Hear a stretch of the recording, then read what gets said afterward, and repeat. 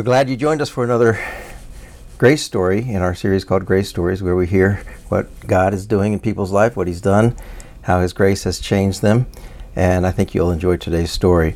This is one of our podcast series. Every other week you'll hear a teaching or a discussion about theology. But I like stories, and my mom always used to say, everybody has a story.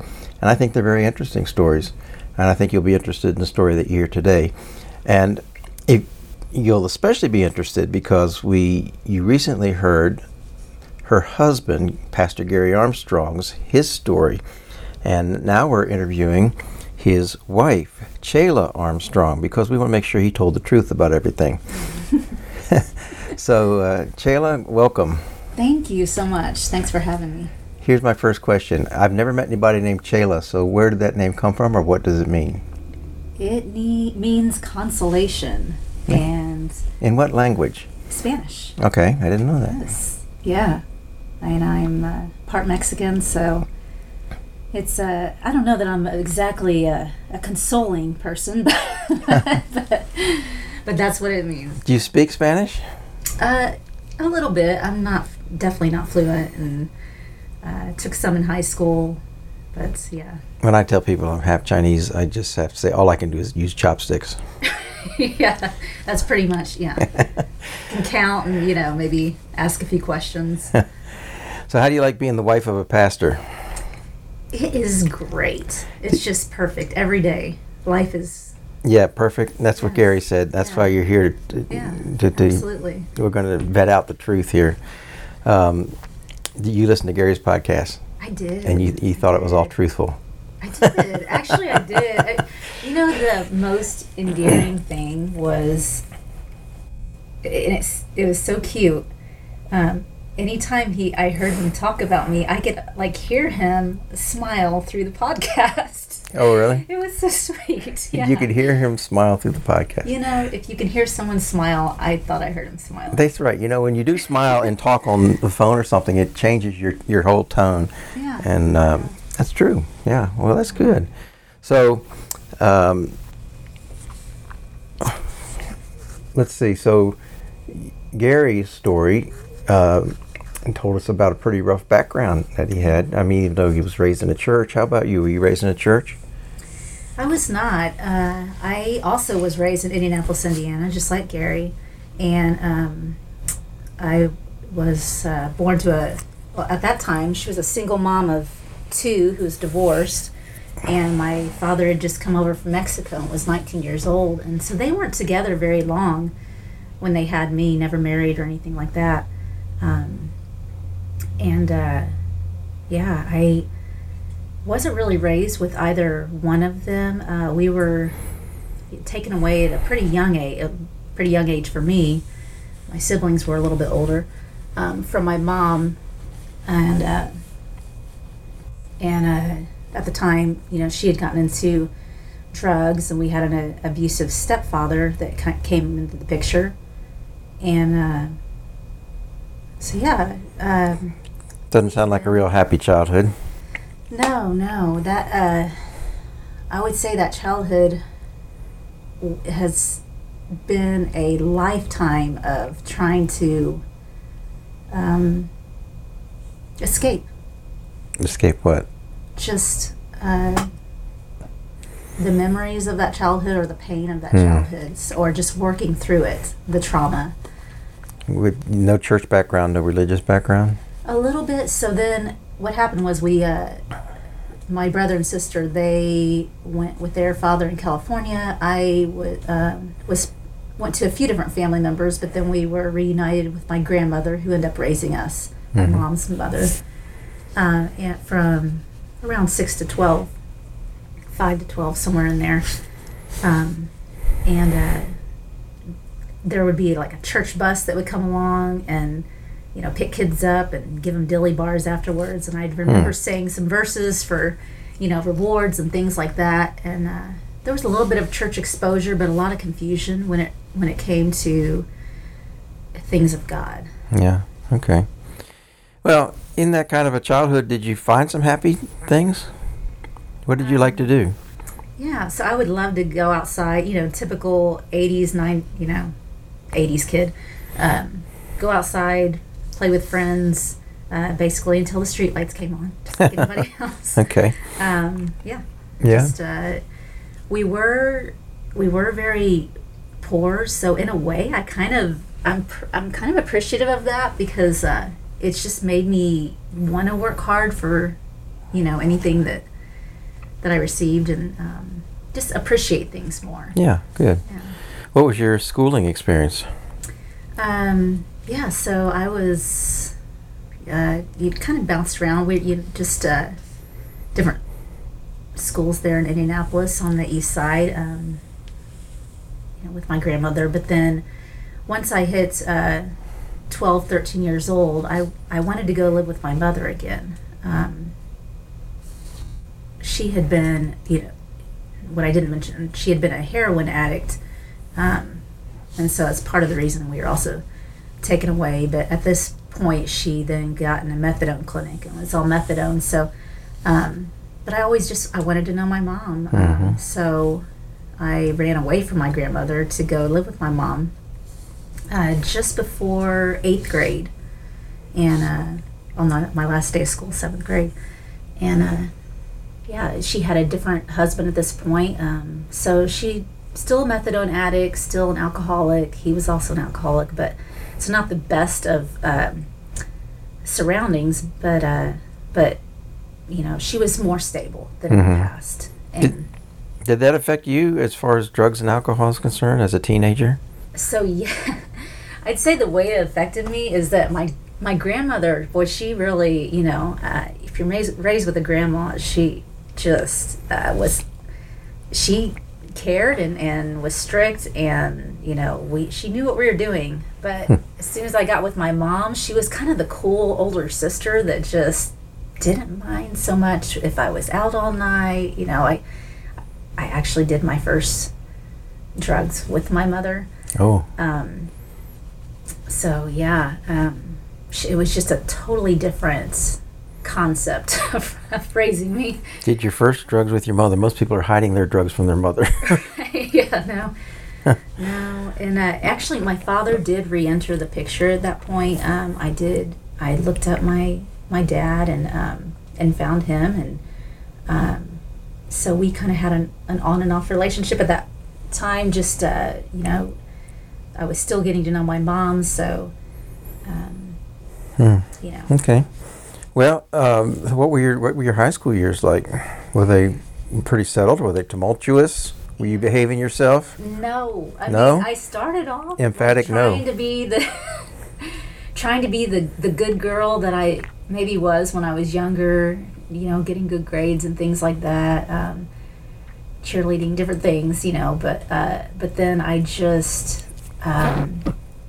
I would say I started looking for love in all the wrong places, and just went boy crazy, and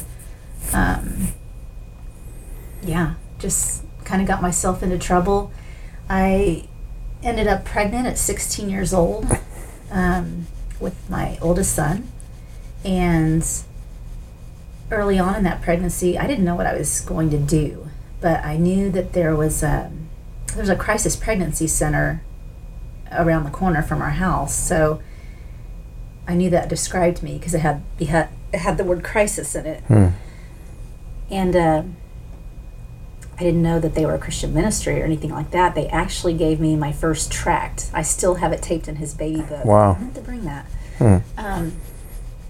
But I never really read it. I just taped it in his baby book because it was from them. And they did a sonogram, showed me a video, just kind of, that this was a baby, and pretty much saved his life. It changed your thinking about your pregnancy. How were you thinking about the baby before the sonogram? I think I was just thinking, this is just a bunch of, it doesn't matter, what I choose. It's just a bunch of tissue cells, maybe deep down, there's part of me that knew that it could be more than that. But you can't argue with the video of a sonogram. No, and then honestly, even the pamphlets they handed out back then just were very graphic, and How old is Zach now? Zach is 30 now. 30? I had him at 16 years old, and a month before I turned 17.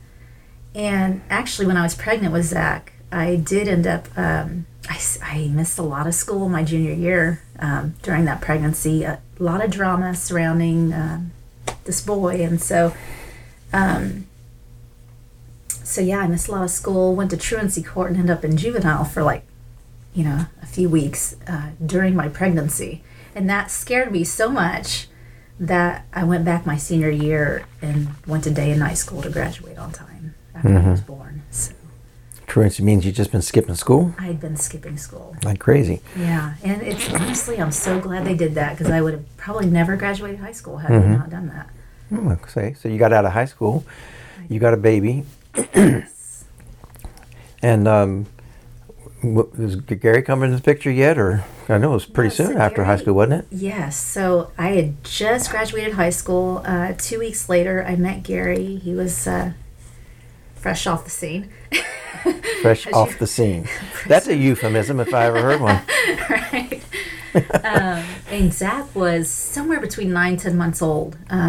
It was May of 93. Zach was born July of 92.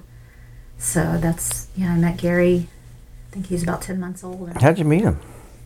In our apartment complex that I lived in. He was over at a mutual friend's house, and I love how he told this story. Ooh, this is my chance. Okay. Yes. Your shot. You did mention telling the truth. So he mentioned that I had a boyfriend. I would say he wasn't there just for a friend.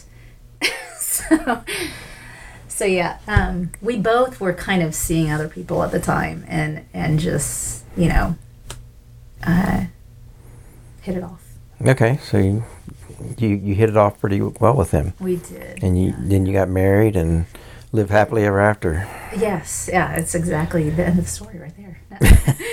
No, we got married about a year later, and it was actually only a month after we were married. We got married July. It was around my birthday in August that we were ready to call it quits. 1 month. Get it annulled. Honestly, I remember him actually trying to witness to me during this time, kind of sharing the gospel with me. But he was doing all the same things I was at that point. And the only exposure that I had, to anything of God was very works-based. If you're saved, you should be showing that by your lifestyle. And he definitely, I wouldn't say he was really fitting that mold. So that affected the impact of his witness on you? You didn't take him seriously? No. Because of his lifestyle? Right. Exactly. Yeah. Well, no one would blame you, I think. Yeah. We usually have to back up our words with our lifestyle and our deeds. It's true. Yeah. It's true. Yeah. But I was just very sarcastic, I think, in my response to him. Like, so you're telling me, like you could just go out and do this and you're still saved, I couldn't believe it. Okay. So you had some issues. You almost split up after 1 month, but you all decided evidently to keep on plugging. Yes, yeah. So we did. We separated. We were thinking of getting divorced after a month or annulment, and by October, by his birthday, which I always joke, he broke up for my birthday. He didn't have to get me anything, but we were definitely back by his birthday. Huh. You think all that was calculated? I think it was calculated, but yeah, by October of his birthday, we were back together, and just realizing it was a mistake. And what's funny, Charlie, is that the town that we were married in, Pittsburgh, they sent out those big old family Bibles that were inscribed with a family name after you were married in that town. And so we were kind of divvying things up at that point. You just, he would come over and give me things that we received as wedding gifts or whatever, just divvying it up. Just, what do we do with this? So you weren't living together? We weren't living together. Okay. And he brought that Bible over, It's like, I thought you might need this. And extra large size. Yes, extra large size. That's what got us talking again, was when he brought that Bible over, that we just actually started talking again, and just thinking about what we were doing, and actually went out on a date and started dating again.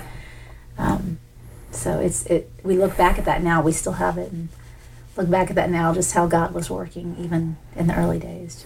Doesn't sound like a lot of your life was very happy. That you I mean, the whole time you're talking here, you got a big smile on your face, but it doesn't sound like you had the kind of life where you were smiling very much. No, I think my way of getting through a lot of that was just to disassociate, myself from it, just to almost kind of, talk about the past or think about the past as if it were someone else. So I definitely had to do some work in counseling, and that wasn't until after I became a believer. So when Gary and I got back together, a few months later, you heard on his story that right. He went over to this pastor's home, and just got his relationship. He was a prodigal, so he got his relationship just right with the Lord. And I noticed such a difference in him that within 4 days I wanted whatever it was he had. I did, and so I was walking over to the payphone, as he mentioned in his story, back when there were payphones. Yeah, it was actually next to a bar, and calling that same pastor up and saying, I know I have the man of my dreams now, but there's something I'm missing. And he asked me that question, well, if you were to die today and God were to ask you why I would lay in my heavens, what would you say? And I said, I'd tell him you probably shouldn't. Yeah. And he said, why don't you just come on over? My wife and I will be up for a while. And he took the time, or they took the time to put a Bible in my lap and show me from the Bible just that none of us are good enough to be saved, and that it is a gift. That's the whole reason that Jesus came and died and rose again, was because we couldn't do it on our own.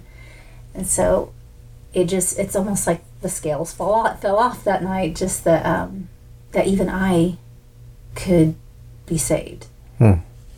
Yeah, I think a lot of people can relate to that, who have difficult upbringings or regular upbringings, and used to living in a world where you have to earn everything and work for everything, and then somebody tells you that you can have something, the best thing in the world, eternal life, for absolutely free, and you don't believe it.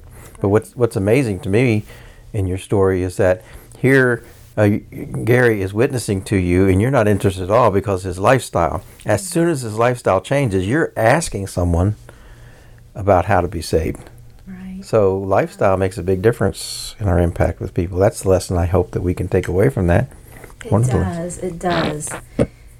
What's funny is, though, after I was saved, and he mentioned I was the first convert in this new church plant that this pastor was planting, and we stayed there for a couple years and worked with.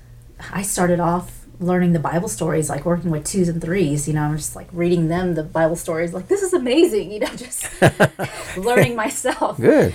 At 19 years old, and then we started working with youth. And the plan was we were going to go off to Word of Life Bible Institute for a year and come back and work in that church plant on the side of our jobs. Well, somewhere in that year of going to Word of Life Bible Institute, God just really worked in Gary's heart about just continuing his education and full-time ministry.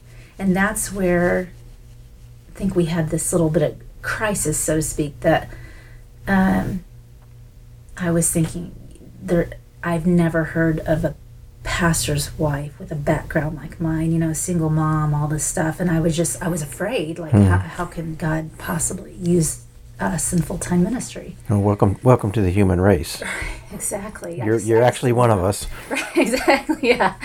Yeah. So, and I'm so thankful for a professor's wife, Betsy Calhoun. She would come over weekly and give me tests out of Let's Know the Bible, just so that Gary wasn't just learning, and I'm only taking a class at a time at this point because we have 2 children at home, and she would come over and give me tests and try to get me to learn the Bible. But she was the one who really just kind of talked to me about these are the stories that God uses, that God can use your life. Well, yeah, look at the characters in the Bible. You have every kind of issue, every kind of background with people. Exactly. And yet God uses people like that. Definitely. So, yeah, go ahead. And then, he went on to West Virginia and finished school out there at Appalachian Bible College. And we went into ministry, and what I was going to say was funny was, you were talking about lifestyle, and just his lifestyle kind of matching what he was, giving me, basically, just, with the gospel of what I thought. Like, I thought the gospel was, all works-based, and so I thought he'd be this squeaky clean, person, once he was saved. And what happened with me is, after we got into ministry, I think I just became the role, and kind of almost lost myself, so to speak. You became a pastor's wife. Exactly. Instead of being Chela Armstrong. Right. So, well, that was the question that's kind of I've been waiting to ask here. Did he ever ask you if you wanted to go into ministry full time? Did you just have that discussion? He did, and so I think he was really patient with me at Word of Life as I was working through, whether or not, we could go into full-time ministry. He wasn't like, well, just kind of beating me over the head, just, like, hey, it's okay, we should do this, and God told me we should do that. But, he... So you were a willing follower. I was, eventually. Eventually. I wouldn't say I was quite so willing in the beginning, but then okay. Once I felt like God could use us, then I definitely was a lot more willing. I remember when I asked Karen to marry me, I tried to paint the worst picture I could of what the ministry's like. I said, we'll probably not have any money, might not even be able to buy a house. Yeah. And that's how I painted it for her, just so that she would go in with her eyes open. But God's been good to us in many ways, and I don't think she has any regrets, even though she said she'd never marry a pastor. Wow. And look at her now. Yeah, look at her now. So you... being part of a church plant and going to school, I know that the financial strain on you both, but that's a faith builder. That's a faith building exercise. Did you see a lot of things happen that really did strengthen your faith along the way? We did, and I would say especially that first year in New York. We both quit jobs to go up there, and I was just like working part-time at the snack shack at Word of Life. Oh my goodness. And he was, part-time bookstore and things like that. But yeah, it is a lot of faith and a lot of support from the home church and just family and different things that helped us, get the education and go and be there, and just, it really built our faith. And I had the idea that New York was going to be like New York, just big city, lots of people. You get up there in upstate New York and all distractions are gone. You're burning your trash. All distractions are gone. Yeah. And so I think that solitude with the Lord was so needed that year. And was one of the best ways to build my faith. Yeah, after Paul got saved, he went into the wilderness for 2 or 3 years, and he doesn't tell us what he did, but just being in the wilderness, you can guess he had a lot of solitude. So I think the Lord knows that we need that kind of thing in our lives. Yeah, so definitely. So what is the thing you like best about being I won't say about being Gary's wife, I'll say about being a pastor's wife? So being a that pastor's even wife. characterizing you as a pastor's wife is not really a good thing to do. What do you like best about being close to the ministry? Because they actually, the church didn't hire you, Right. so, and you don't play the piano, so. Yes, I do not. So what do you enjoy best about ministry? To the professor, but yes. I enjoy things like that. Just being able to pass along God's goodness to us and the lives of other people, and just being able to even be a part of being used by Him is very humbling. I'd say a lot of the work He's done in my life has been in the last 7 years, especially just kind of coming into more of the free grace circles. Explain that. Well, because as I mentioned before, I kind of started losing myself in the ministry where, I can be a rule follower. I can be, and that's, I think, early on, like I mentioned, I wanted to see that from Gary, the rule following, I think most Christians are in there where you're describing. Yes. They think they're following rules and being good Christians because they're doing the right things. Exactly. So even when you're in ministry or you're a pastor's wife or some type of leader, it's so easy to fall into that mold of expectation on externals sometimes. And I think I enjoy just maybe playing a role and just meeting expectations. Okay, if you lead a Bible study, or if you sing up front, or if you do these things, you're fulfilling your duty or your role. And it's easy to maybe equate that with your spiritual walk with Jesus. Right. And so this last, I'd say 7 or whatever years, as we become more in the free grace circles, I learned that even in leadership, as we went to New Braunfels Bible, right. Even in leadership, you're free to be yourself. And people are going to kind of ask you how you're doing. And really, they care, they want you to be genuine. Mm-hmm. And you don't have to fake it. It's okay to show your mistakes, and it's okay to be vulnerable. And I don't know that I ever felt so vulnerable as I have in these circles. And so at first, it kind of crushed me. I was like, I was almost, just, I didn't beside myself, not knowing, okay, well, who am I really? Mm-hmm. Where am I in my walk with Jesus, really? And so I had to do a lot of digging deep and kind of dealing with some of the past trauma and things like that. Just the pain from that, and just the scars that left, and being okay with being myself, because I don't know that I was ever comfortable being myself, and I think that was an issue. Well, have you also been found that you're drawing upon your past negative experiences useful in ministry, or sharing with those things with people and using them to help people? Now I have been more open about it. It's been a process getting there. Those are things I just didn't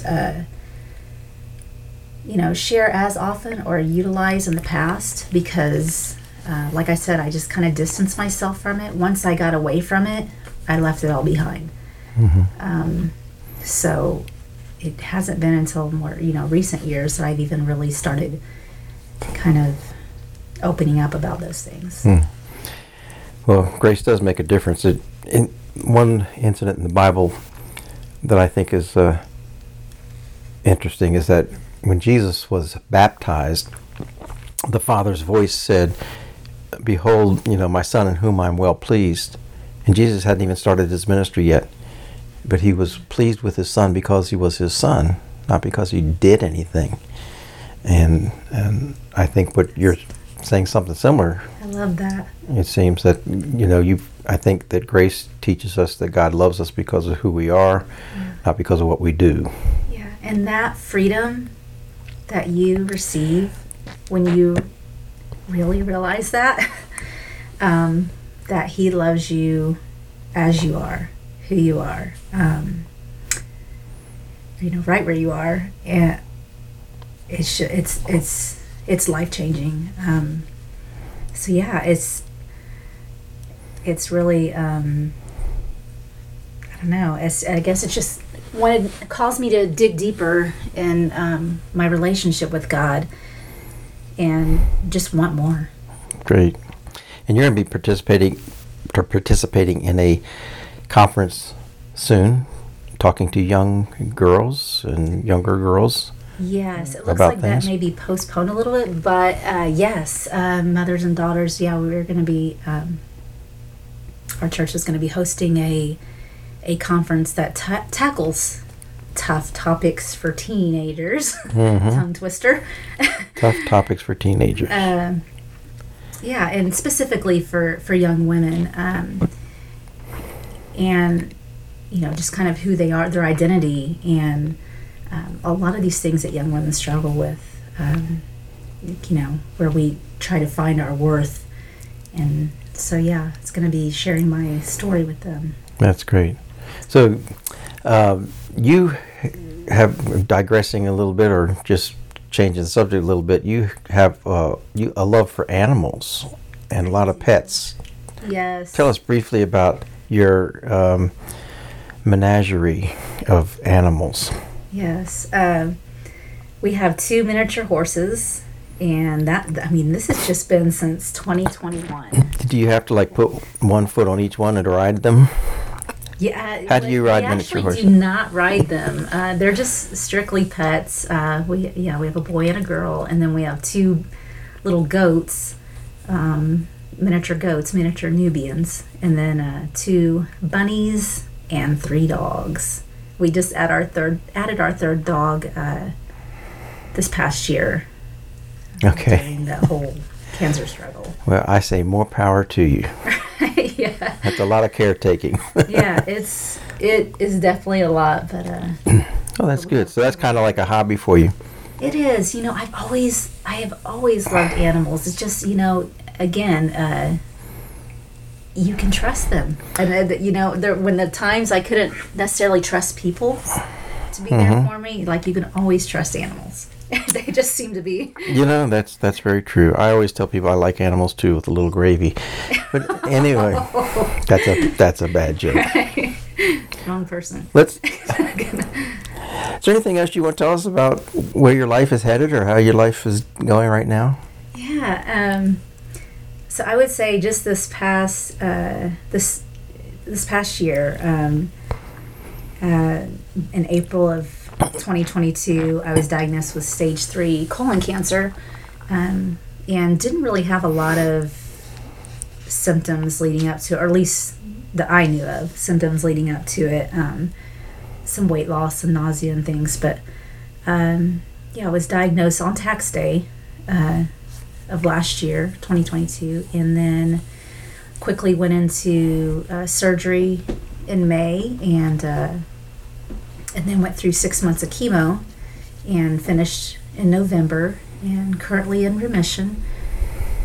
But I think the reason that has been such a game changer for me, I guess, of just really purposefully trying to get close to the Lord and just draw near to Him, is because Gary was telling me yesterday, with all of the things that happened in my past, I didn't really value life.